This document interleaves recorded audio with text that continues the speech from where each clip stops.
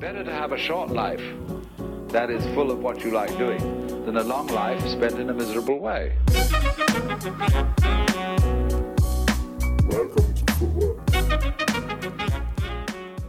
Joining us today is Rich Gordon, photographer, creative, many more things. Played D1 soccer at USF. Rich transitioned into a career still so close to the game, working in the sport, capturing, creating stories on and off the pitch. So we're very excited about today. Thanks for coming on and welcome to Footwork, Rich. Yeah, definitely. I gotta say, I played at UCF. Zach. So I checked with Zach, my brother, and he said USF because I knew it was one of the Floridas. We had talked about it. We played futsal together out in LA when I was there. So I asked him to double check. And Zach was wrong. I'm putting it all on him. Oh, okay. No, it's okay. We could do like a PTI where they have the guys that does the fact checks in the middle of the show. Exactly. University of Central Florida, which is in Orlando. University of South Florida is in Tampa, which is not accurately named. I grew up in South Florida, which is a suburb of Fort Lauderdale, and USF is nowhere near South Florida. Anyways, that's a little bit of UCF hate on USF. But anyways, I see. I didn't know is there a rivalry between the schools? There is. There is? Football field, American football fielded when they were in the later like 2010, 2011s. USF started getting really good. And then UCF also started getting really good. So now they call it the I-4 rivalry because I-4 is a highway that connects Tampa to Orlando. And so, and in soccer too, the men's programs are pretty decent because Florida schools, American football is the biggest thing. So a lot of the times the men's soccer programs are what get cut. Because it's either you have either or, and so but USF and UCF happen to have both men's football teams and men's soccer teams, so it's kind of unique. When you were there, was UCF dominant or? We were in a small conference, Conference USA. So we were dominant, not conference. Actually, not even. It wasn't even called that. It was called like Sun Conference or something like that. Sun Belt? Is that the conference doesn't exist anymore? Oh, okay. Gotcha. Yeah, I think it got changed to Conference USA. We were cool in our conference, but whenever it came to like tournament wise, that's when you really started facing like the big dogs, Wake Forest and all those people, and like it was just a different level. So but it was cool. It was cool being a part of the team. I was a part of the team for like 2 years. Honestly, I was just a walk on. And I didn't really play much. I was on the practice squad, but like I earned a varsity letter out of it and was a part of the team. And everybody, it was a great experience being a part of a D1 program and seeing the ins and outs of it and like the hard work every day. I was the fittest I was my entire life. I was just like, we getting back to that post-COVID. Oh man, I'm so far from that. I don't know if you guys did this. There was this thing called Cooper test. Did you guys do Cooper test? We didn't do it, but I know of the Cooper test. You've heard of the legends of the Cooper test? Yeah. So 2 miles in 12 minutes and then another mile in 6, and you have like 30-second rest. So basically 3 miles in under 18 minutes. And that was like the standard. That was like you had to do it. My school was sponsored by Adidas at the time, and so we got like Adidas boots and stuff. You couldn't get no boots. You couldn't get no uniform unless you passed the fitness test. Unless you passed the test. Wow. Yeah. So you had to pass it. So I mean, back in those days, I was doing it, man. I think I was like, I don't know, I was close to like a 17:33 mile, and like, I don't even know. Like, I can't fathom running that fast. Doing that again, yeah. Tough to get back. Yeah. So before we kind of get into, how soccer has influenced you growing up and into college and even, beyond that, we're going to start with a little rapid fire questionnaire just to learn a little bit more about you. Is that okay? Yeah, it's cool. All right. Favorite team? Just in general. Well, Like soccer, globally? yeah. Soccer Like, globally, okay, yeah. If you have two answers yeah. of the MLS team or Okay. not two, we can bring that in. Yeah. So Arsenal, 100%. Like, I'm an Arsenal fan through and through. Been an Arsenal fan since '99 when Thierry Henry went there, and that's it. Like, That was a good time. Arsenal That has was a been good my time to team. be an Arsenal. That was a good time, long time ago. Then Yeah. so yeah, so Arsenal through and through. I live in LA now. I have season tickets to LAFC, so I guess I support LAFC in that way. And yeah, my second team is PSG. People would think I'm a PSG supporter diehard with the amount of PSG jerseys that I own. But that's They're more fresh. because They're so fresh, though. That's more because of style and stuff. Yeah, And okay. it's a plus that they're okay in Champions League. Yeah. So those are the teams. Fair. All right, favorite male player? Thierry Henry, I just mentioned him. So obviously he's retired, but still, like, for me, he's the GOAT. And then let's see, currently actually my favorite two players, because I'm an old head, are Thierry Henry and David Beckham. So yeah. Class. Did you see that video of Thierry Henry at the Belgium training, just casually with his left foot putting it top ends? Yeah, with his left foot. Yeah. Classic. Crazy. All right, the age-old, beat it to the ground question: Messi or Ronaldo? Dang. Tells a lot about a person, this question. Oh, geez, man. This is such a tough question. You can defer too. You can say, like, well, we appreciate both. You can give that answer. Let's see. I think it's tough because they're two different types of players. Yeah. I'm gonna take that stance. You know what I'm saying? Like, we'll say, respect like, that. Yeah. Shoot. What if we rephrase it? We're starting a club. You have to pick one in their prime. Who are you taking? Does that make it tougher? Does that make it easier? That may make it tougher, but I think, oh man, people are gonna get on me for this. I think you can make reasons for both. I do. I would take Messi because then you can build a team around the midfield, the guy that runs the midfield. Cristiano it's kind of like, if it all goes bad, it all goes bad with Cristiano, but it all goes bad with Messi too. Like, like with Argentina, we see that so much. I mean, if Messi doesn't win Copa America with Argentina this year, like, I don't know. Like, I don't know. It's going to be a tough one, though. Brazil's so good too. Cristiano has won his regional tournament. Obviously, he wasn't even on the field, so that's kind of by default. I don't know. So it's weird. Like, it's a larger discussion. Yeah. So, but I would just say I'm happy that I grew up. I've watched their entire careers. I'll watch them retire, so two of the greatest players ever to play the game, and I've been blessed to watch all of it. So that's pretty cool. Yeah, I like that. I'm with you on the Messi pick, by the way. I think Dylan is too. I think we're in agreement across the board here. All right, then back to best women's player right now. Best women's player. Or your favorite? Rose Lavelle is a baller. She's a baller. She's a baller, and she's she's a nondescript baller. Like, you wouldn't expect her to be doing the things she's doing. So yeah, I would probably say Rose Lavelle. But that girl, she's also a baller. The Australian chick. Yes. What's her name? Sam Kerr. Yeah, Sam Kerr. baller Sam Kerr. Yeah. At Chelsea. Yeah.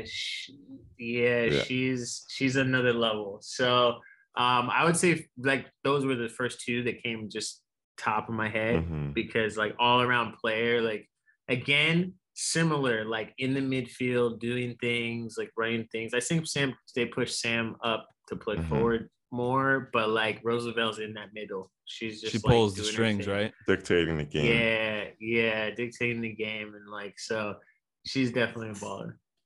Love it. Okay. We'll see if this is an easy one. Nike, Adidas, or Puma? My closet would say Nike. Okay. It just chose for me. Yeah. So, Okay, that's the default. Yeah, okay. Yeah. I have all three brands, and I have actually played soccer in all three brands. Oh, I think right now I have a pair of Puma cleats, pair of Adidas cleats, and the Nike joints. Do I have an active pair of Nike cleats? I did. Oh, I traded them for the Adidas ones. That's what will happen. okay. All right. But default, the closet says Nike. Yeah. No. Fair. Favorite cleat? Stick on that topic. Past or Yeah. present? So the favorite cleat is this one. I'm just gonna show. I love it. He's got it on one hand. second. Love that. It's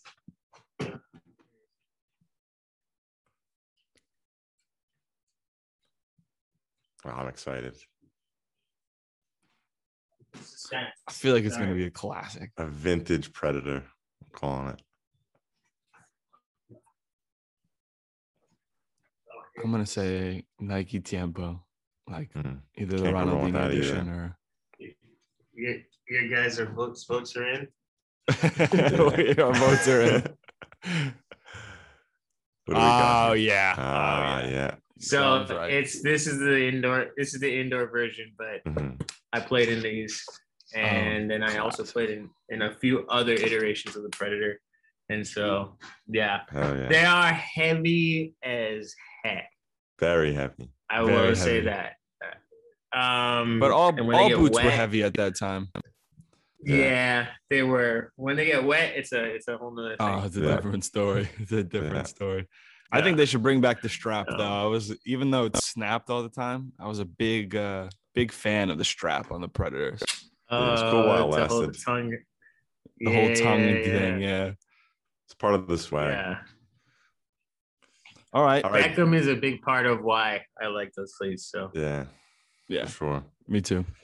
Okay, so best stadium you've been to. I know you've been around. We'll get into that too, but Wembley. okay, The wow. new Wembley. Need to go. Yeah. Can imagine. Mhm. All right. Volley or free kick goal?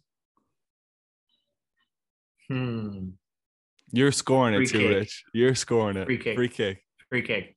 Because Okay. I mean, again, the like idolization of Beckham. So free kick. Mhm. Yeah. What's your celebration afterwards? You running to the corner, to the fans, to the camera? I'm running to the corner and I'm doing the Henri celebration where I'm boxing the corner flag Love or that. doing Okay. the boss stance and holding the corner flag like this. Oh, that one is iconic. Mhm. He's combined. Yeah. I like it. You combined all the idols into one goal and celebration. It's perfect. Probably wearing the Predators as he does it Yeah. too. Yeah. All of it. Yeah. Love that.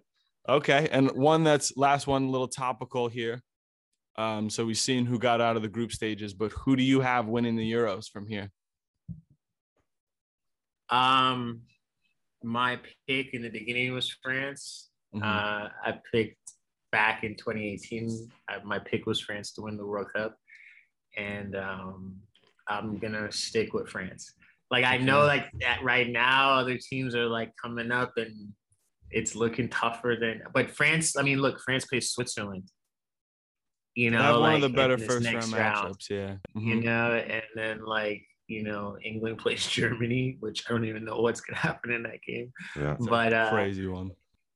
yeah, but I'm gonna stick with France. Cool. Yeah, I think Sean, Okay. who did you have to win? I have Belgium winning. So Belgium, I Yeah. had Portugal, and so one of ours is going to be out. Belgium or Portugal in this next round. No. Crazy draw. I can't wait for it all. The fact that they've drawn together, like that's like It's it's crazy. Like, yeah, The whole I side saw of the some bracket meme is and tough. it was like Ronaldo. He's like, I score 5 goals in the group stages and I get the number 1 team in the world in the draw. It's crazy. he can't catch a break. Can't catch a break. Tap in, Ronnie. All right, so let's transition. Then we'll go back into some more fitting topics for why we're here today. So, first, can you just talk to us a little bit about how maybe soccer influenced your life growing up, your early life? Yeah, I grew up first generation Jamaican American. My parents moved here at different times in their life. They met in New York and moved here from Jamaica. And so like soccer was always a part of my life, just through my uncles and my older cousins and stuff like that. And, specifically one of my older cousins, he's like maybe like 9 years older than me. He played college soccer and then went to Germany to play like lower division as well. And I saw that and I was like, all right, I think this is something I want to try to do. And so I was always drawn to the game. At the park, at the barbecue, my uncles, they would be juggling the ball, they'd be playing, and it would just be a part of it. But my house, my dad was a big sports fan in general. So I grew up watching everything. I watched hockey, I watched baseball, I watched golf, I watched NASCAR, Formula One, like it was everything, basketball. And we were big sports fans too. So we're fans of the Miami Heat, Miami Dolphins, and everything like that. But obviously soccer, it wasn't the number one sport. And I knew that, but I knew it was the number one sport in the country where my family was from. And so, starting to come up in like around the 98 World Cup, I think I was 13 and when the 98 World Cup came about, or 12, 13. And it was a big eye opener, because it was like soccer was everywhere on the TV, even more so than 94, because 94 I was really young. I was like 10 or 9. And I don't know if I had a full grasp. I didn't go to any games, anything like that. And it was just, it definitely seemed still a little bit distant. Mm-hmm. But 98 was the year. I feel like that was the year that I was like, so soccer.com used to be called Eurosport. And it was a catalog that you would buy. Yeah, I remember. So even before that, it was called TSI, and so they get transitioned. And anyways, I got the catalog. I remember I bought my shoes. I had my ball. That was the time I was like, I had the cleats and the ball, and I was watching the game, and and I was like really into it. And I remember I felt like I didn't really have a group of people with me watching. I was just watching the games by myself. And but 98 was a turning point. And that was a turning point. That was when I became a fan of Henry, because he debuted in that tournament. And just a really love for the game. Jamaica, that's the only World Cup they've made. I still have that jersey from the 98 World Cup, So 1998, I was about 12. My fandom grew, but then I was also playing. I started playing soccer when I was like 10. And so, but 98 was like the shift where it was like, oh, okay, I'm also a fan of this game. And then I'm also going to be keep on playing and try to get better.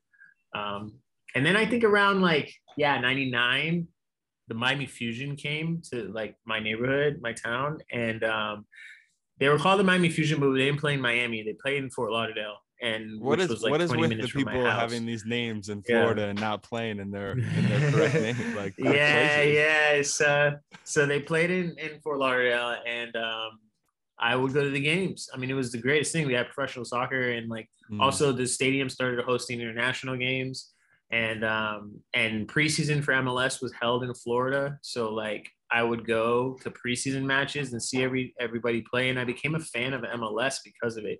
This was kind of like after the shift when MLS dropped the like the hockey shootout type style penalty kicks. I kind of miss it. Midfield. Yeah. So this was after. So the game started becoming more like the European game, and then players actually started coming, like different players from South America. I remember we had a dude named Carlos Llamosa, and Pineda Chacon, and these guys from South America bringing South America flair. And so I would like ball boy, or like whatever in Europe they call it, mascot. Oh, cool. for the game. And so I became a fan of, also then started to become a fan of the game here in the States, right? And so it was just like this interesting pairing. And then so Miami Fusion folded, I think, in 2001, and I was at the last game, and then that's where my fandom, it was a torn fandom between Jamaica and the United States, and Jamaica was always fighting to make the World Cup. And I remember there was like 2 cycles where like Jamaica had to beat the US to get in the last hex, and like US beat them. And so I was always torn, like, I was like, all right, US is in, but then Jamaica's out. And it was just always this like dichotomy with that. I was going to ask, is it one of those situations where you have like the 2 kits on and, like you'll take one off? I have to be honest, like I would always just choose the underdog in that situation. And it was Jamaica, and like I shot the Gold Cup final in 2017, and it was US versus Jamaica in San Francisco. I wore my Jamaica kit underneath my photographer vest. You're not supposed to do that. I'm supposed to support a team. And but then when US won, I was like, well, let's keep the vest on. Best of both worlds. I guess it's best of both worlds. I am gonna support, the US win and stuff like that. So but that was honestly, that was the last time, honestly, that I feel like Dempsey suited up competitively for the US team, other than the qualifiers that they just bonked, after that. But so that's kind of like my upbringing with soccer. Like it's just, I was always an athlete growing up, and wanting to like play, but my hands aren't big enough and I'm not tall enough for basketball. So I love the sport, diehard Miami Heat fan, but soccer was just the one that fit. And but it's been a love-hate. Like I've probably given more to soccer in my early stages. Now soccer is giving me a lot back, but earlier on, because I wasn't the best. I was never the best. I was never the accolades. I was never the all-star in club. I never made the all-star, never really made the all-star team, maybe once, like it was just. And but you were giving a lot to the game, right? Oh yeah, I loved it. Like I was at practice 3 times a week. I was always doing, I was at the games, And then when high school rolled around, it was like you wanted to make, even though high school soccer in Florida is like, it's like whatever. At my school was very competitive. And so it was like, you wanted to wear the soccer jersey to the lunchroom at lunchtime, like, because on game day, gotcha, right? It was like a thing. And so I actually tried out for my high school soccer team 4 years in a row and did not make it each year, including my senior year. Wow. So, but the thing that was weird is I played soccer in club with all the guys that played on my high school team. So like, it was just weird. Like, I think the coach just had something in his head after the first year, and then the second year, and then the third year, and then senior year, I thought it was like for sure. I was like, yeah, this is it. I'm on it. Like, there's no way. And then I literally made, like, how they do like multiple cuts and like multiple rounds because so many kids coming out. Tell me you made it to the last round. I made it to the last round, and we don't have the thing is, the unique thing about Florida is there's no JV soccer and at least when I was in high school, JV and varsity, because there's just not enough like resources, because all the resources go to football, go to JV football and varsity football. So you have a lot of guys just trying for one team across all 4 grades. And so it was just this like interesting thing. But I was like, I'm a senior now. It's just definitely, this is like it. Like I'm in it, Man, I made the last cuts, and then that was it. My name was on the sheet. And I was like, I'm done with soccer. I'm done. Like I was a senior in high school, and I was like, I'm over it. Soccer season in Florida is at the beginning of the school year. And like, I was like, nah, I'm done with this. Like, so I went and ran track. So my senior year, I ran track. I ran the 400 and the 200, and I enjoyed it. I really enjoyed it. Track was amazing. It was the camaraderie, the fun. It was fun. The track meets, because again, South Florida, big thing is track and field sports, and it was hype. It was like everybody came out to track meets, and I enjoyed it. But when I got to college, the bug kind of bit me again for soccer, and I was like, all right, let me try to like train, and walk onto the team. Went on a team where everybody like had hella scholarships and stuff like that, and recruiting and stuff. So yeah, it's been a long playing soccer. I've given a lot to playing, but it ended up repaying me in other ways. So what was that like though, after all those setbacks, to be like, I'm going to train, and then you ultimately did walk on? So what was that process like? And then what was that feeling like? You know, you said you didn't play as much, but like you still made it after that. So what was that feeling like? Yeah, it was interesting. And even in that process, it was hella setbacks. Like, like honestly, like I look back on it and I remember it was a plan, right? Like me and my roommate, one of my best friends, he was in my wedding. We were like, all right, we're training. We're going to go to walk-on tryouts. We knew the date. We were ready. And we had been playing, we had club team. So it was like club where you travel in high school, but there's a club in college that's funded by SGA. And so we played on that club team, and we were traveling and we were playing. It was like a repeat of what we had in high school, but now we're in college. And it was pretty competitive. And so that kept us fit and playing and stuff like that. So we're ready to train. It's the end of the fall. We're going into spring, and the walk-on tryouts are at the beginning of the spring season. And man, I'm ready. I drive back. It's like 3.5 hours distance between Orlando and where I grew up in South Florida. So I drive back, and I start feeling sick. And I'm like, man, why do I feel like this? Man, when I get back to the dorm, it blew up. I had strep throat and mono at the same time. Like, it was crazy. And I was like, I can't, I'm knocked out. And I had to like tell the coach, like, I can't come I'm sick, So my roommate goes to the open tryouts and he does his thing. He's honestly better than me. And I'm like, he should do his thing. Right. But the interesting thing was the open tryouts, there was just tons of people. And so the coaches couldn't really like look at people like that. And he came back and he was kind of frustrated. He was like, man, they didn't even necessarily like look at me like I wanted to and stuff. So anyways, I'm emailing with the coach, and he's like, well, listen, when you get better, just come to one of the spring practices. And so I got over being sick, and I just go to a practice. It's not a tryout. It's just a practice. And he just like has me come out. So I do my thing at the practice, and he goes, listen, hey, like, it's kind of late. We already have like some commitments and stuff like that. But, here's the thing. Like, we got this spot that is kind of, like I said, like a practice spot. And, but you'll have extra responsibilities. Basically, it's like, you got to take care of the gear, like grab the balls and the gear and be there before and be there after. But we like what we see from you, but it's just like all their spots are taken. And because it was later because it took me a while. It took me like 3 weeks to get better from being sick.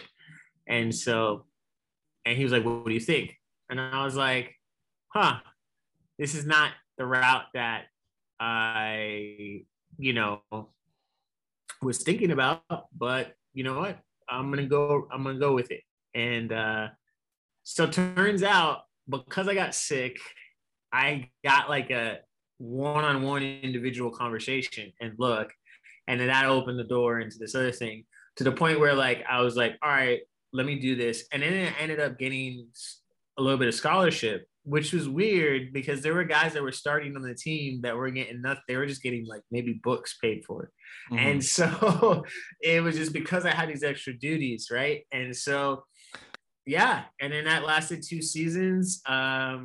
Every day it was training, every day, even the players, they were like, Richie, you want to make this, and they would push me, to be better. and to play at the speed that I need to play at the level that that would require, and I learned a lot. I mean, at that time too, because I was out there first, training the goalkeeper, like shooting on the goalkeepers was one of the things that I would do. And man, my shot was the best it's ever been then. Like, it was like every day was an hour of shooting. And so, and the goalkeepers would push you. If you didn't put it in the corner, they'd be like, man, what's that trash? Get that out of here. Like, so they wanted you to train them hard, and, so it was cool. And so it built a lot in me to say like, okay. And what I realized is, and I kind of came to the conclusion, I was like, I started this like journey of like this dedicated, like focused training a little late in the game. And like, so I like look at like the progress I made and I go, all right, cool. Like for the time in which I started it and when I started it, I made a decent amount of progress. And I actually got better as I got older. And not a lot of people can like say like they like make those type of jumps, So, so that was college. And like by the end of it, I got a Letterman jacket with my initials inside of it. And, nice. Nice. So it's like, wear that at the lunch table. Yeah, and it's full great circle. memorabilia now. When I pull it out, people are like, yo, that's dope. What is that? Like, and I was like, yo, it's just I got to be a part of the program and for a bit. And then after that, college soccer was club soccer. So like Gotcha. I still had like 2.5 years left in college. And so I ended up being the president of the club team. And I actually traveled more in like around the country with the club team. Interesting. Than I did with the first team. And we played in tournaments. We went to nationals.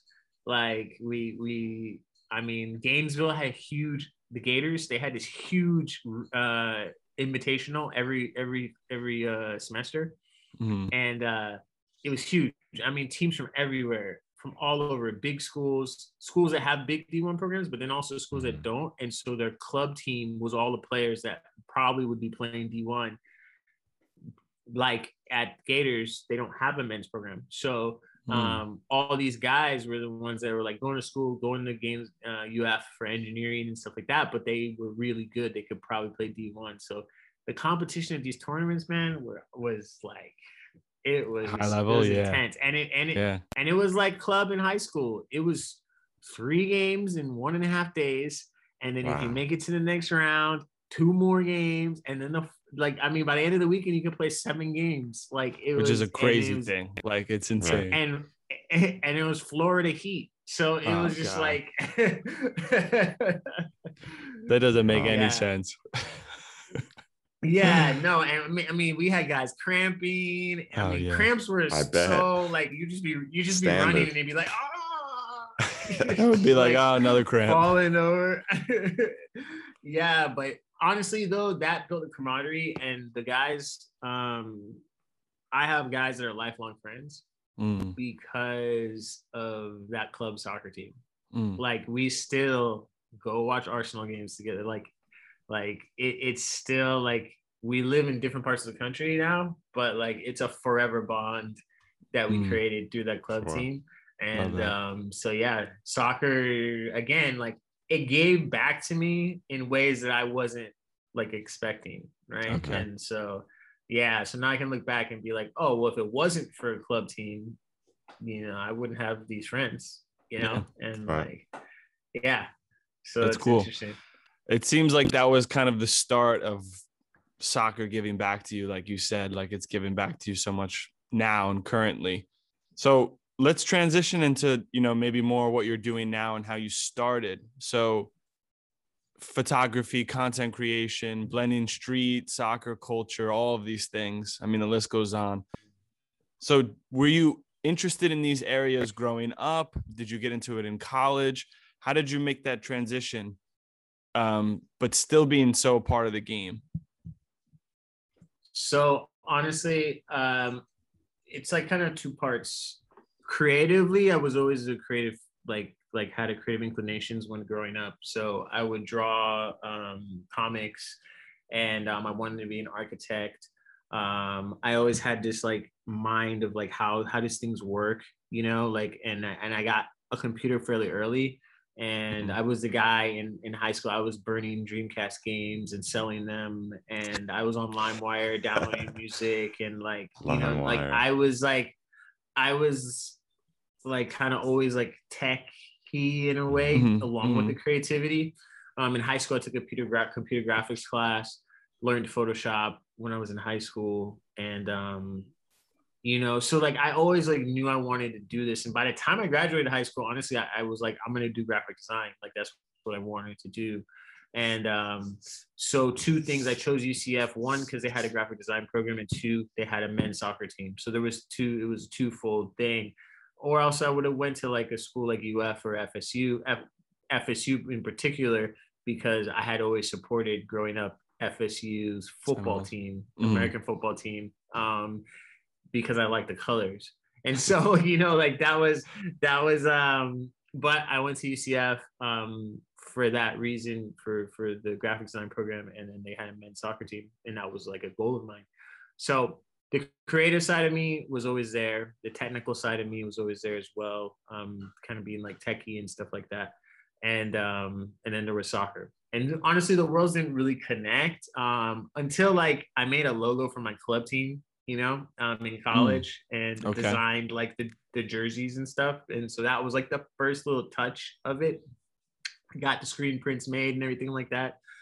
And then I remember a friend of mine, it was kind of the catalyst for designing the jerseys. He had a clothing line that that was like soccer based, and he needed to revamp his logo. And so like I remember I like revamped the logo for him and did all this stuff. And so that was kind of like the first touch points of the creativity mixing with soccer. But honestly, they were always separate. You know, it was always going to be my job, and then I was going to play soccer, you know, and this was what I did for work, and, you know, play soccer. And then I started a company with some friends of mine, customizing sneakers and like hand painting sneakers. And that's how I got into photography, because we needed to take photos to sell the shoes. And so we started selling the shoes on an old website called MySpace, and classic. And yeah, and Facebook, and so, but we needed photos to kind of push it and sell them. So that's when I bought my first camera, was to take pictures of sneakers. And again, everything's separate. Soccer is not even in it, and you know, and so yeah, so that's what I did, you know. And then I went on this journey, creative journey, career journey of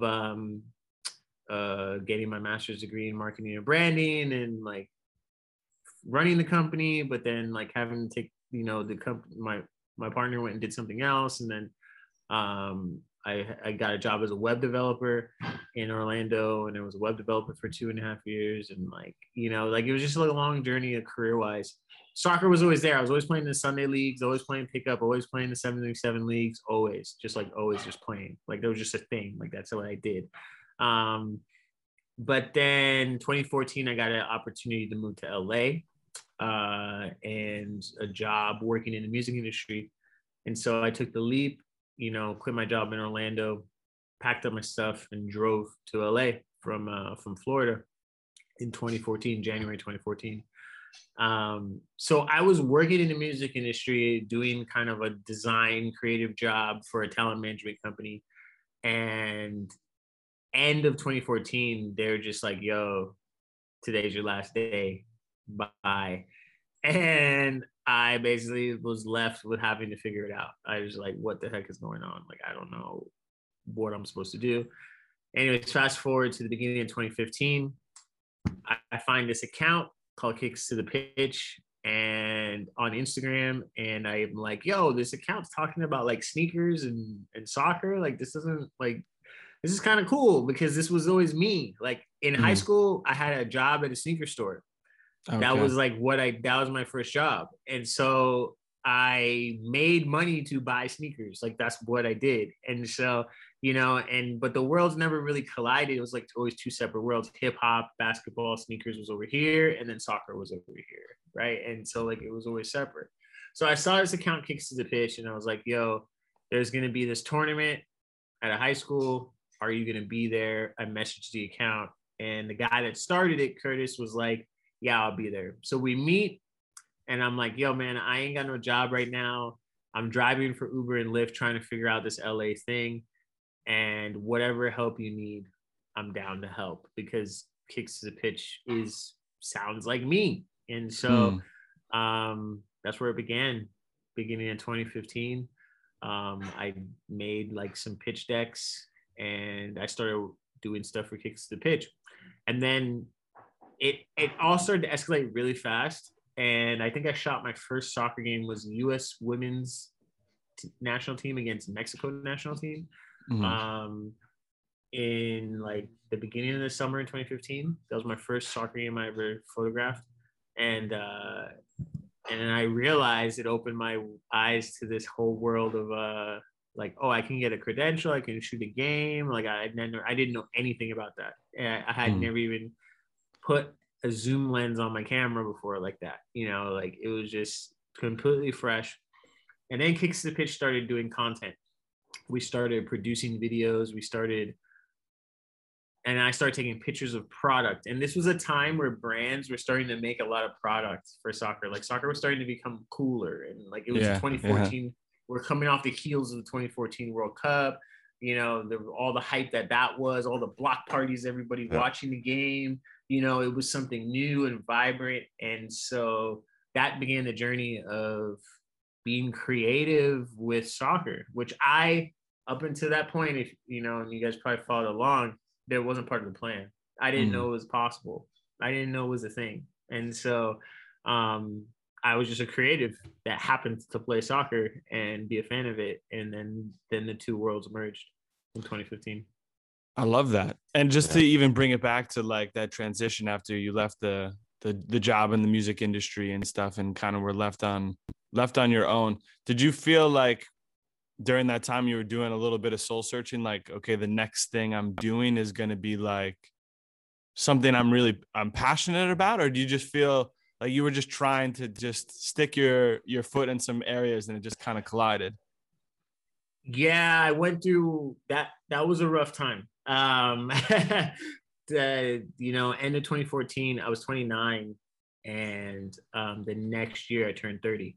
And so it was in 2015. And so it was definitely like a moment of like, well, what the heck am I doing? Like, this wasn't like, I'm back at square one. Like, how am I supposed to, like, am I even supposed to be doing this?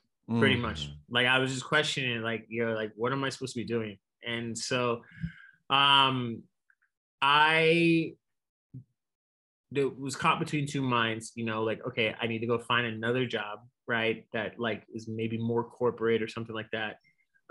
Or let me bet on myself, right? And so I think when the Kicks to Pitch thing came about, I was like, okay, you know what? I'm going to bet on myself. I'm going to kind of do freelance, and I'm going to kind of like lean into this and really help build this thing and see where it comes, see what comes of it.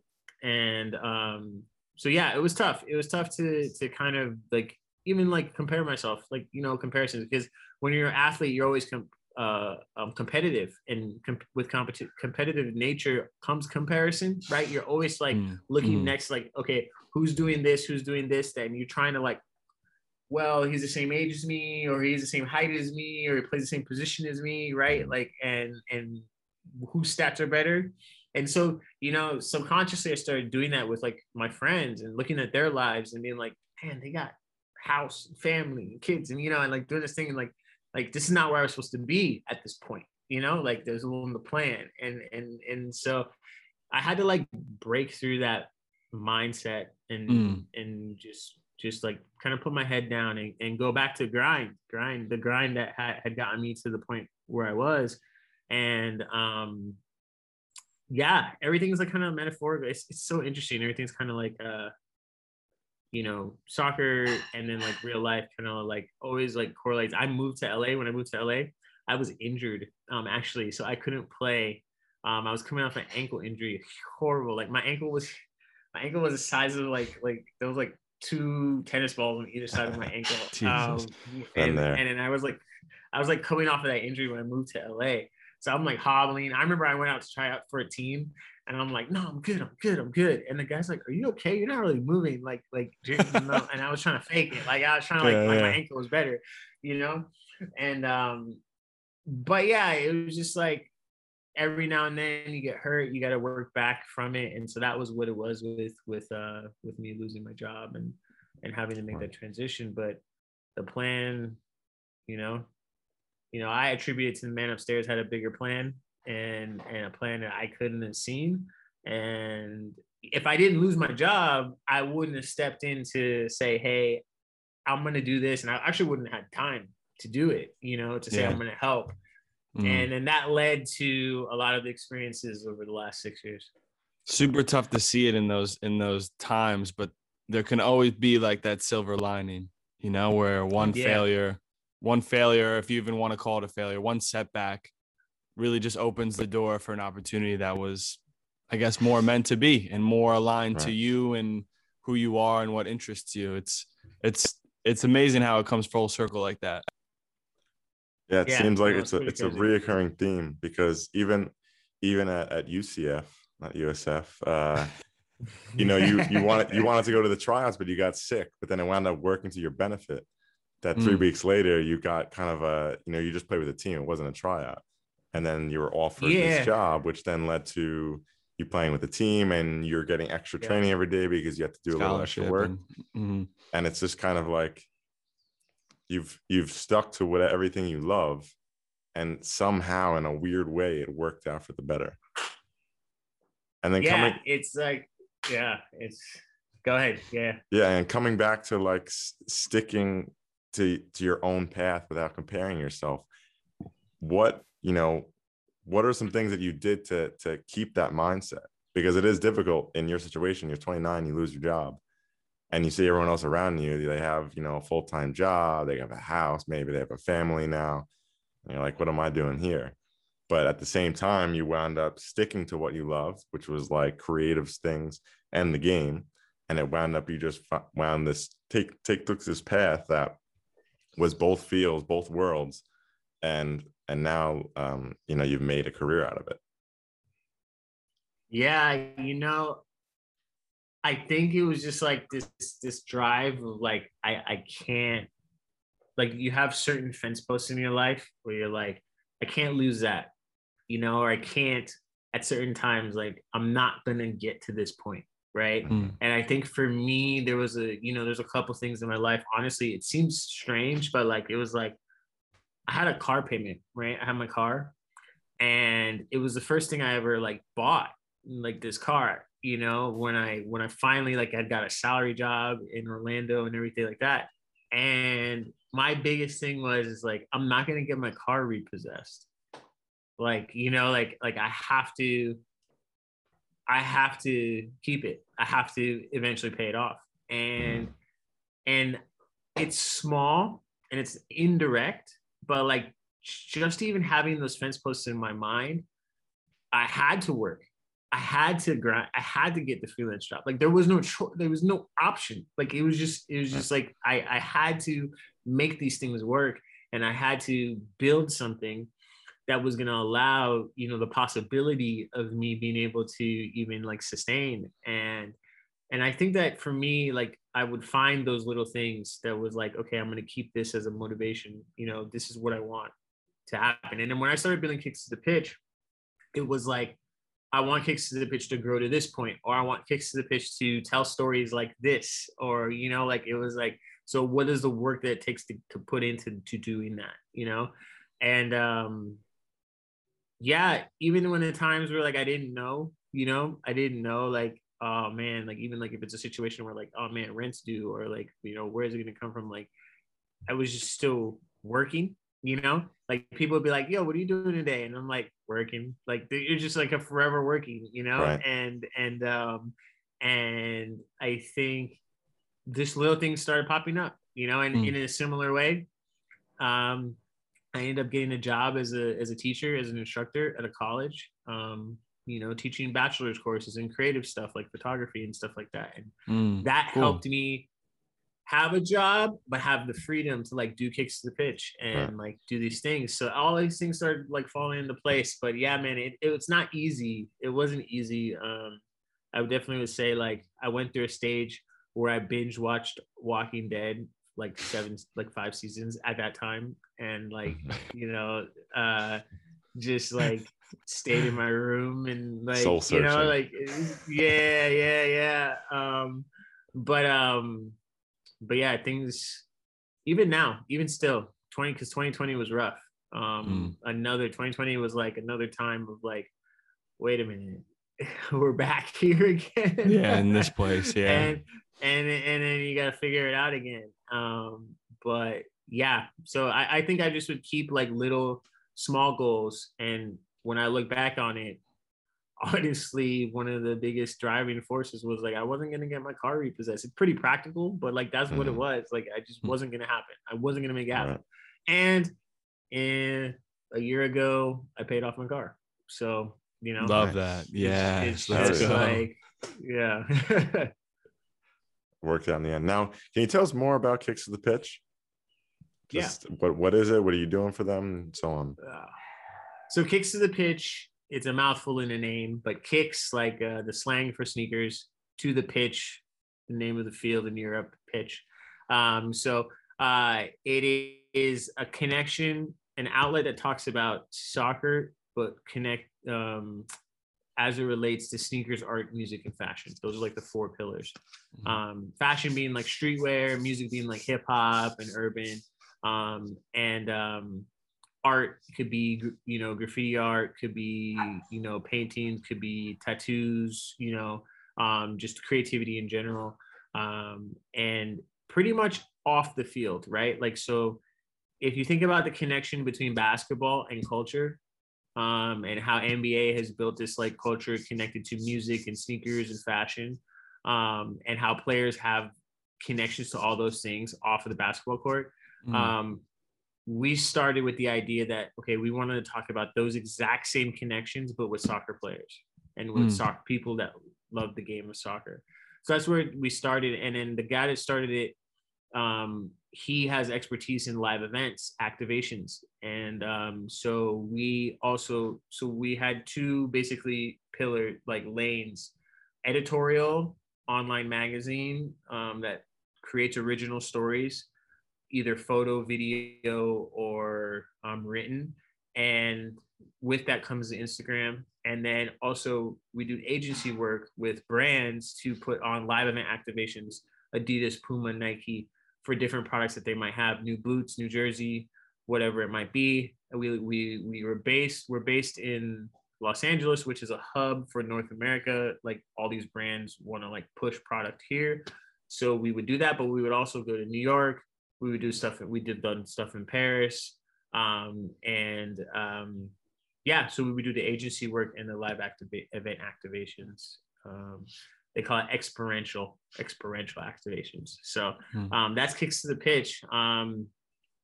2019 was our most consistent year with storytelling, original storytelling. That year we ran an online magazine and we released 11 issues of the online magazine in 2019. And were you featuring like what kind of the stories or what kind of the people were you featuring in this? Any notables that people might know? Yeah, so we broke the content up into like different content categories. So we had one category about tattoos called Shirts and Skins. The few people we interviewed, DeAndre Yedlin. Cool, yeah. Natasha Kai used to play for the U.S. national team. We interviewed Stephen Fry, goalkeeper for Seattle Sounders. Yeah.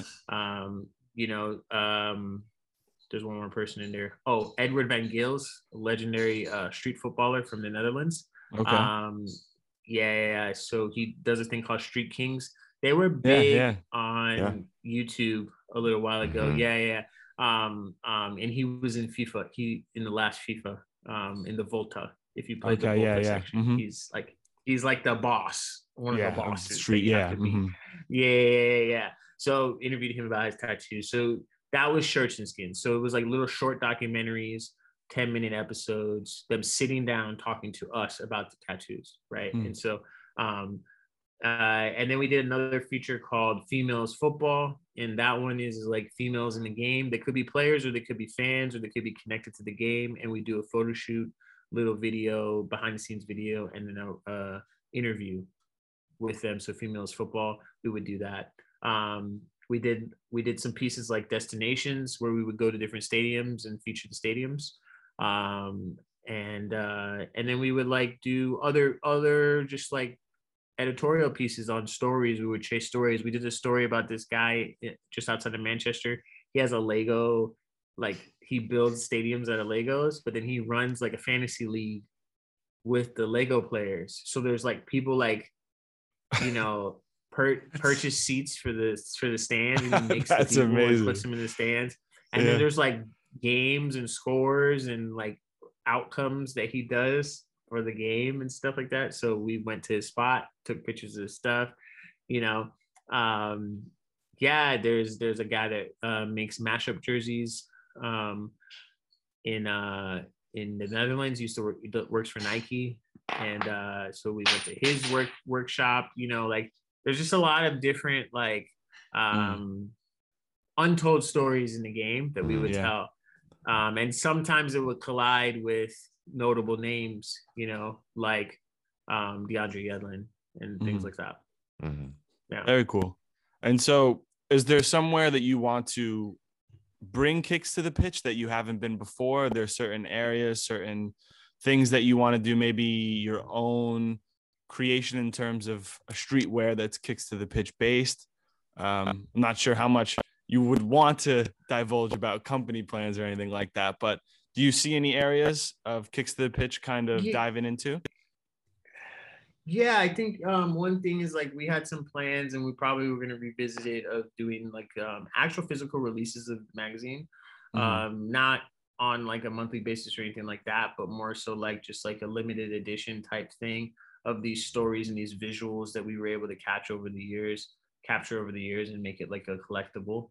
I think our logo, we really love it, and like we would love to just like do some merch and like come back strong now that the world's opening back up. 2020 was kind of a downer, and like obviously we talk about, you know, we had to figure out how to navigate it, and you know, a lot of the work that we were planning to have, you know, didn't happen, and so like we, you know, you kind of have to like redirect the ship and stuff like that. But I think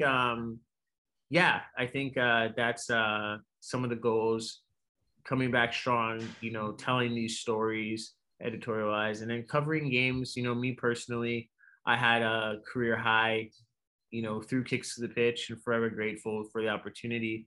I shot 12 matches at the Men's World Cup in Russia in 2018. And then I shot about the same amount of matches in 2019 at the Women's World Cup, including the Women's World Cup final. And, you know, like those moments are some moments that I'll never be able to replace, you know, and I'll always cherish that. So like, as far as like goals, like the fact that Kicks to the Pitch is a registered media outlet for the United States and recognized globally by global outlets, that's an accomplishment in itself. Yeah. And like we really like sorry, hold on. Okay.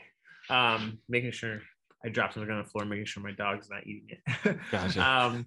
But yeah, so like I think, you know, we did a lot with not a lot, and in a very short period of time, we gained a lot of respect. And I think that I'm really proud of that, and proud of, you know, the team and what we did. But moving forward, you know, it is something that I never really want to let, you know, we don't want to let it die. And so, yeah, I think you can expect to see more storytelling, maybe some more tangible things. We did a lot of digital stuff in the past, but maybe some more things, like I said, like a limited edition coffee table book, or you know, a hoodie or something like that. And then collabs. Like I think that's kind of like the nature of the way creativity and storytelling is going right now. Like, who can you collab with? How can you bring forces together and use everybody's strengths? And so probably see more collabs as well.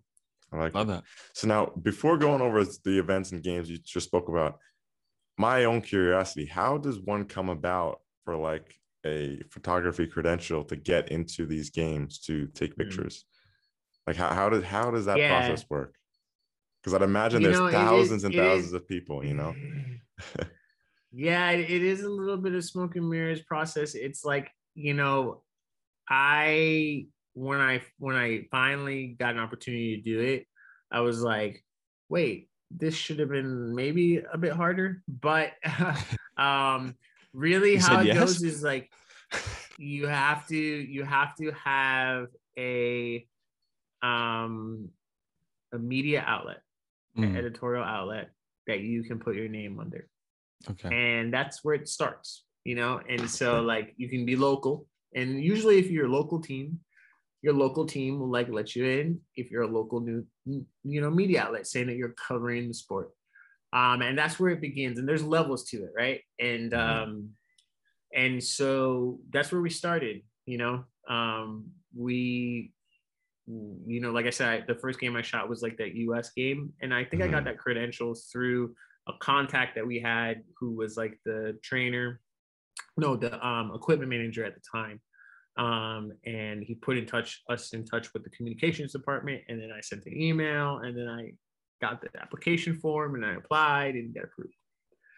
And so from there, it's this journey of getting in touch with the communication department. So whoever is handling the media credentials, saying, hey, I'm from this such and such outlet, would like to cover the game. And building clout in that way and building up, you know, to being able to, so for example, for the men's World Cup, every country gets a certain number of allotted media that can be approved for that country, but you get approved through FIFA. So there's a two-step process to get approved by the country's federation, but then you have to get approved by FIFA. So I had to get interviewed by the U.S. Soccer Federation and tell them why I wanted the credential for the World Cup. And then basically they went back, they looked at our outlet, they looked at the work that we did, and they decided, okay, cool, we're going to allow you to go through the process to FIFA. And so then there's a process where you have to apply through FIFA, and then the credential comes back. So yeah, so that was the journey, you know, but I think we had to put the legwork in of being an actual outlet that talks about the game publicly and puts in our own effort, our own sweat and tears, not being paid for it, like just on our own regard to talk about the game and cover the game. And then you build up that clout and you build up that clout. And in that, I would then start applying for credentials with MLS All-Star, you know, and so there's different governing, like, for example, there's a game coming up with Mexico versus Nigeria in LA. It's either going to be LAFC handling the communications part of it, and you talk to the communications department and you apply for the credential, or it'll be this other organization, which you guys probably have heard about, but some Soccer United Marketing, they also used to do the marketing for the U.S. Soccer Federation. Okay. So anyways, communications department, find the email. Right now that I know this, every time there's a new tournament, ICC, Gold Cup, whatever, I Google media accreditation application for whatever said thing it is. And then usually some type of link will come up, or some type of email in person from the communications department will come up and pop up and go, hey, here's the link, or the link's not open, you know, wait for the link, that type of thing. Nice. Sean, we're a little bit of ways from that. Sean wants to know for selfish reasons. I was just mean, honestly, like, I always wondered, like, how do these photographers get to just go there, honestly, and you're watching the game at the best place ever. I mean, like, you guys are doing the podcast, and no lie, like, you can apply. Like, it's just like, and there's other media too. There's media in the press box, right? Like, there's media, not just like, you know, like, so like, if you can show that you have a editorial function and it's covering the game in this type of way, then there's always a chance. And the local is where to start. Like that's the thing. Like, Right. and so you start at the local. So like here in LA, we have LAFC, we have LA Galaxy, and so that's where you start. Okay.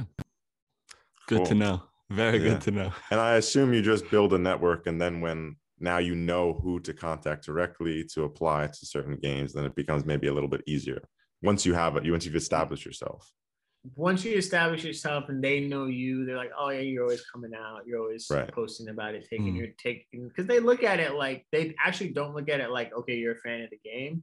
They look at it like you're taking your time to come to this thing and cover this thing, and then taking your time to make a post and do this other thing, you know. Right. And they're not at the end of the you. day, it's So free press for them, right? It's and so if there's a seat in COVID times, there's been limited press, so the bigger outlets get priority.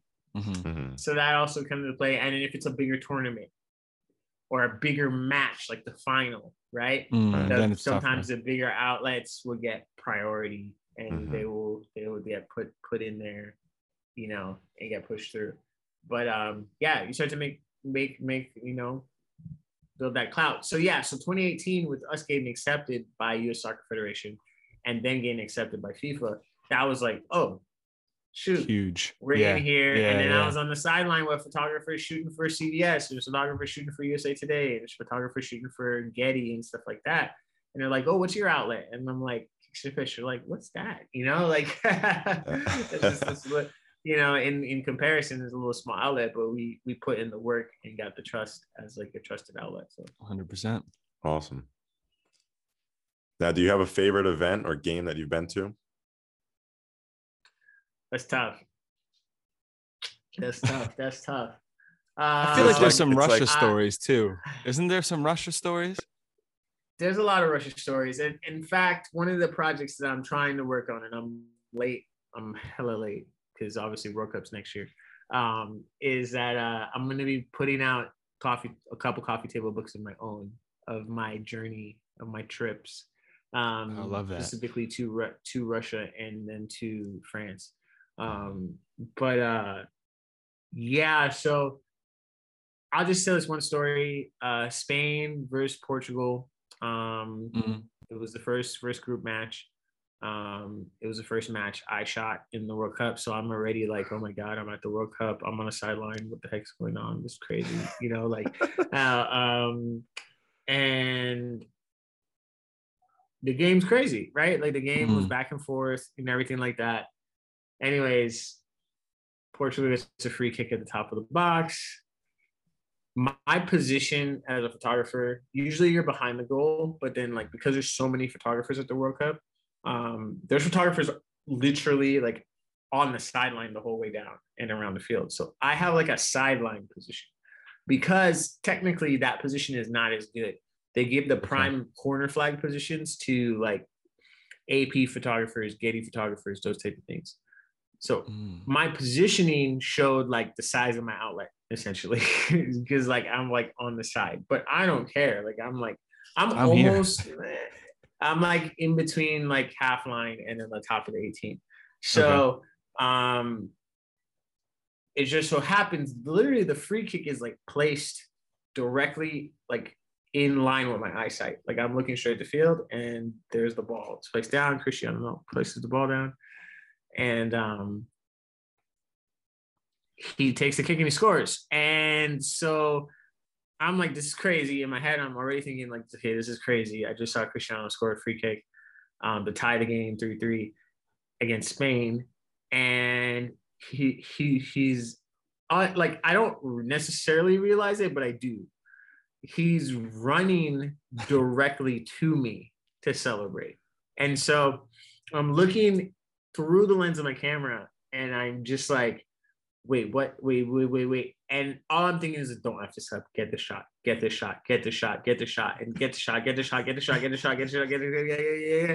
And like, it all happens. He runs, he opens his arms, and then like runs over to the corner flag and then walks back across me and, you know, like celebrating with his teammates. And he looks up like as he walks back across me and just like looks up to the crowd and does his like Cristiano stare, right? Yeah. Like his mean mug.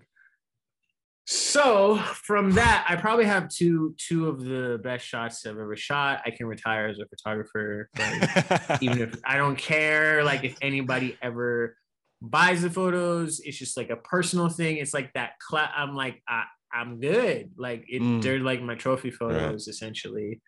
And so it's a clear as day. Cristiano Ronaldo, arms wide open, running away from his goal, his free kick goal, tying Spain. And then when he was walking back, he like paused, stopped, and then looked up. And like I have that shot of him just like with his mean mug stare. And yeah. And what's crazy is the photographers that were in the Getty position, they didn't get it. That shot. They might have got the other shot when he ran over to the corner flag and then all the guys that are warming up jumped on him and stuff. But like the immediate reaction after he hit the ball and it goes in the net, he literally turns and runs straight to where I was. And so I think we have it right here. If this is, can you guys see this? Wow, you scrolled through that's the sequence actually. Look at this sequence though. Sick. Guys, go to YouTube or go to Rich Impossible to see this sequence. Wow, that's the mean mug stare. Let's hear it one more time. Oh man, to be honest, this is where I would have failed because I would have been like, camera would have been down. I would have been watching. I would have been like, oh, this is my next question. Do you ever have an issue where you're just mesmerized by watching and you? Yeah, like the fan and then the actually being employed there. So it did happen. It happened in this tournament. So this was over a period of 3 weeks. This was like day one, right? Or day two. I had just landed in Russia. So I was like on it, I think. Like I wasn't as tired or like whatever. Fast forward to the round of 16 match or quarterfinal match. No, which one is quarterfinals or first or after? I can't remember. It's the game's 16, right then quarterfinals. Right, yeah. So the game's right after the group stage. France versus Argentina. Fast forward to that one, and Pavard hits the most insane volley that I have ever seen. I forgot to take a picture of it. Like that's I was watching it. So like if you drew a trajectory again, kind of like in line with the Cristiano goal. So again, I'm facing the Argentina goal, and if you drew like a direct laser from my eyes through Pavard's foot, like it would be a straight line. Like I was looking directly from, like I had the back view. Right, you know, like that view when you always want to see it. You always want to see the back view. You want to see the ball bend around. Yeah, because you want to see the trajectory. That's the view I had. I literally, when I saw the ball bounce and I saw him line up his shot, like line his foot up and was like ready to hit it with like a little tiny slice, I audibly said, "Oh shit." And he hit it, and it was definitely going to go in the goal. Like I was like, oh shit. And so like I'm just watching it happen, and my camera's by my side. Yeah. And then when it goes in the goal and he starts celebrating, I look around and I hear all the it was like everything went silent for a second, and I didn't hear all the shutters, the camera shutters, and the other photographers firing. But then I was like, oh shit, I need to take a photo of this. But it was too late. Like he was already celebrating, and like the other photographers were looking at me like, what the hell are you doing? Like, so that was my biggest miss. Hey man, I was here to watch the game. That was like my biggest miss, because if I did take a photo, I would have literally gotten the back shot, that angle, lined up as the foot's hitting the ball, and then a ball flying into the net. Like, but that was my one, like, yeah, I was just here watching the game. I'm sorry. learning experience, though. I mean, to be at that big of a stage, you know, it's understandable. It's very understandable. Yeah. But it doesn't make it. It doesn't make it doesn't better make it- nonetheless. No. Ever since then, though, I'm like, listen, I gotta. If I'm on the sideline, let me capture these moments. Let Yeah. me like Mhm. actually do what I'm Mhm. here to do, and then, Mhm. but yeah, it's all good Yeah. in the territory. I would be much worse. So we're going to transition here a little bit into some other projects you may be involved in, more specifically social justice projects that you're involved in. I think it's super important. I mean, you're able to tell a story with your camera and your content and in these outlets. And I just wanted to know maybe some of the things you're involved in and, how you feel your role in the media and content creation can be such a strong tool for change. Yeah, one thing I will say is representation matters, and there's not a lot of guys that look like me on the sideline, and or have a background like mine. And so I think I just know that I have responsibility to like be representation, and hopefully like the doors will open for more creatives and photographers. Like I've always been like the minority in the room in this creative space, whether it's with soccer or not, and even still to this day. And so like, it's just like, okay, I know that I have that responsibility. And, obviously last year, a lot of different things came to light, and, everybody like kind of like we had to deal with a lot of tough conversations and the tough realities. And soccer didn't shy away from it, and in particular, I took a trip to the MLS's back tournament in Orlando. And it was after they did their demonstration with their fists raised, but the mood and the message was still there, and I wanted to go and capture these players wearing the Black Lives Matter shirts before in the training, and like do my part to tell a story from my perspective. And so like actually on my IGTV, I like put little like documentary of the trip, but yeah, it was just my way of like kind of like speaking to it, so yeah, so but I'm still like, I started something called Black Smiles Matter with a friend of mine, and it's a way to storytell and speak about Black joy, and the joy that people find through creativity, and so that's kind of like something that I'm doing to kind of do my part, and raise awareness and stuff like that. And then, just keep on having conversations. I'm a big proponent of soccer getting into communities that it's not traditionally in, and opportunities coming up for kids that, maybe wouldn't have those opportunities with soccer because of, it being so heavily pay to play and whatever it might be, not being in those communities. Because I know too, like growing up on my team, I grew up in the suburbs.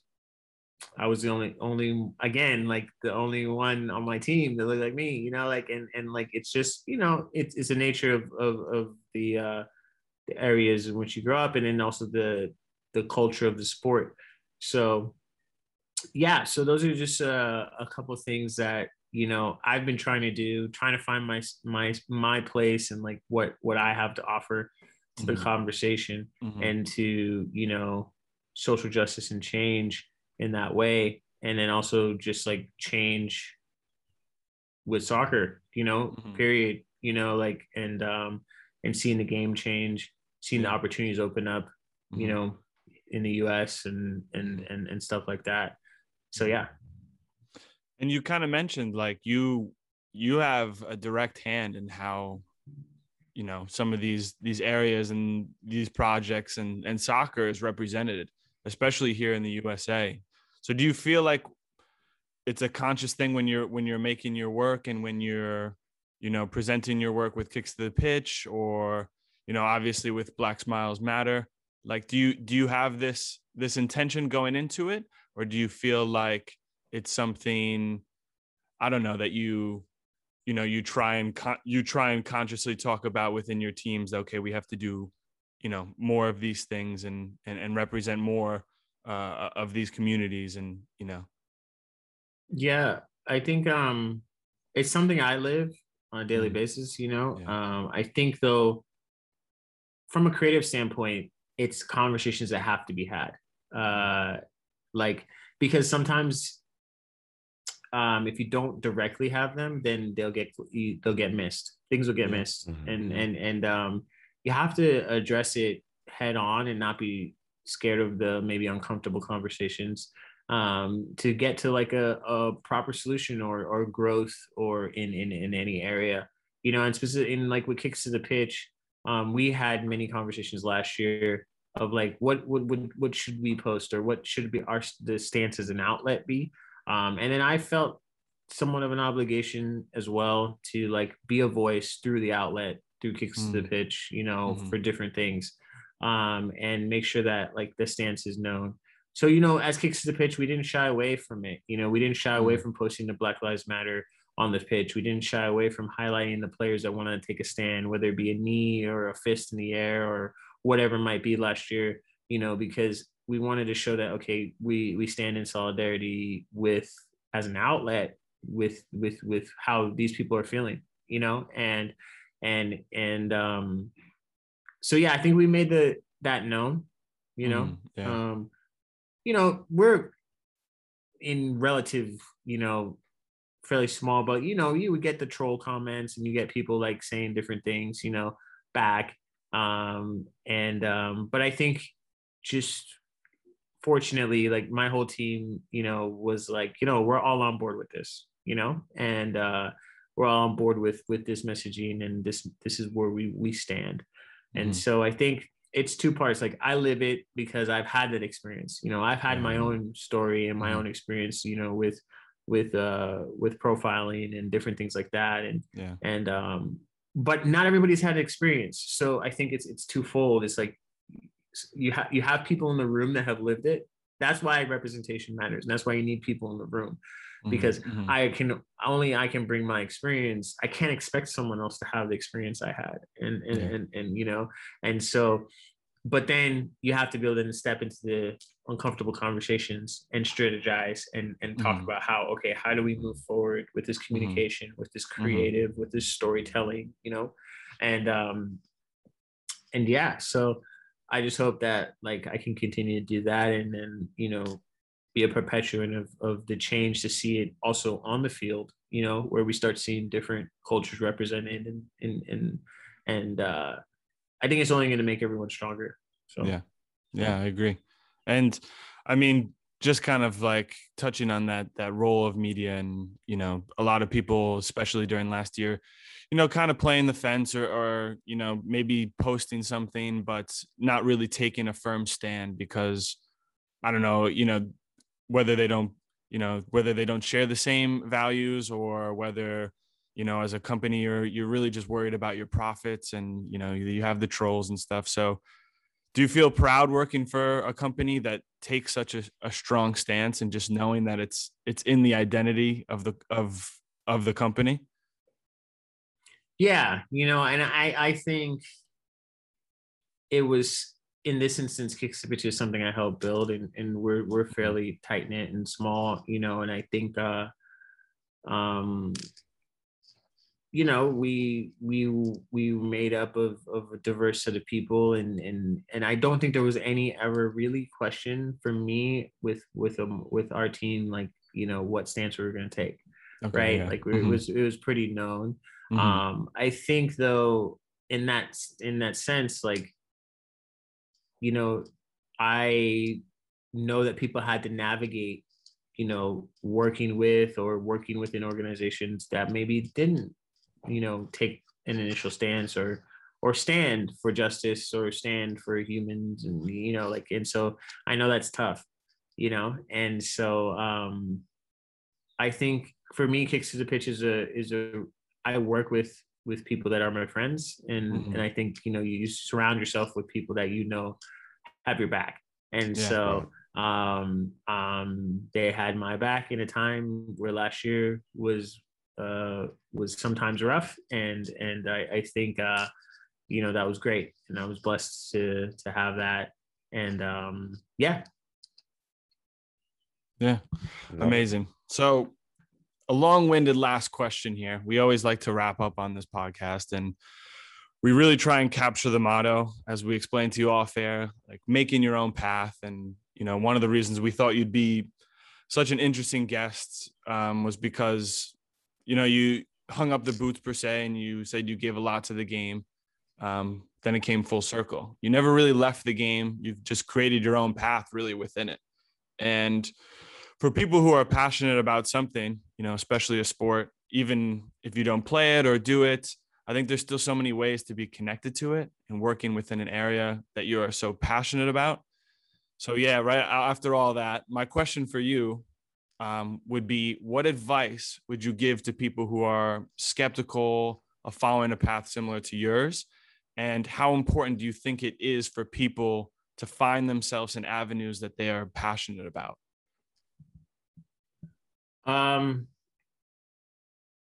So advice that I would give somebody who wants to like take this route, and I find myself like people ask me this question a decent amount lately. Create. You know, like always, just don't stop. You know, because you never know who's watching, and it's not an exact science, you know, but it is really how it works.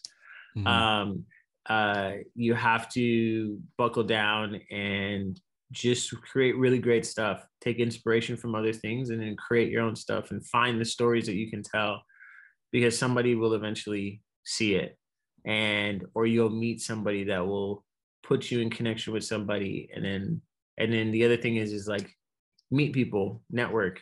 Every door that's opened and everything that I've like stepped into is because of someone I knew. And like I backed it up with talent and ability or whatever it might be, but it started with a relationship. And so you have to constantly create, but foster human, genuine relationships, because you never know when those relationships will open the door and come down the road and be an avenue to something. And yeah, like I said, it's weird because I know it's not like an exact like, oh, do A, B, and C, and then the next thing will happen. But it's kind of like life in general. Like never, you know, like you that. want to never that easy. You want to foster relationships. And those things the relationships is what's gonna lead to other things. And then I think the second part, what was the second part of the question? How important do you think it is for people to find themselves in avenues that they are passionate about? Oh, 100%. It's how I live my life. That's how I have lived my life. I went to college to do graphic design and at a school that had soccer, when I probably could have had the ability to go and, I don't know, go to law school or go to med school or do something like that. Like I became a graphic designer because it was something I was passionate about creating. And I'm still living my life, pursuing my passions, even though, you know, it's the road less traveled. And it's the road that's not as sure and defined. But we only have this one life. And so I think if you only do things for, you know, at the end of the day to like pay the bills or like make sure that you have bread and like, you know, all these different things. I mean, I've found that those things will get taken care of, right? And while it is stressful sometimes, and you are worrying, like I now have done things in my life that I've never be able to, you know, like I never would have been able to do it if I didn't pursue my passions. And so I am 100% proponent of doing something you're passionate about. And you can definitely find a way, especially in the world we live in today, to turn that passion into something that also like you can make a living from. And but passion first. That's what I've done. Passion comes first. Okay. But I will caution that the passion first comes with its challenges and its hiccups for sure. It's not like a smooth sailing, like, oh, it's just a smooth road, you know. But I still would suggest passion first.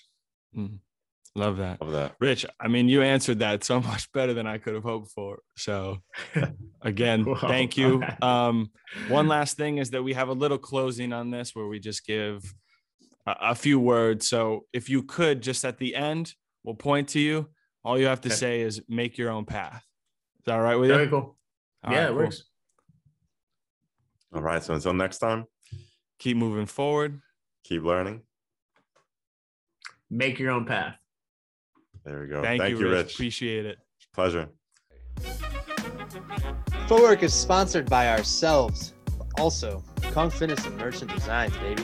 Follow us on Instagram at footwork_podcast. Twitter is at Footwork Podcast.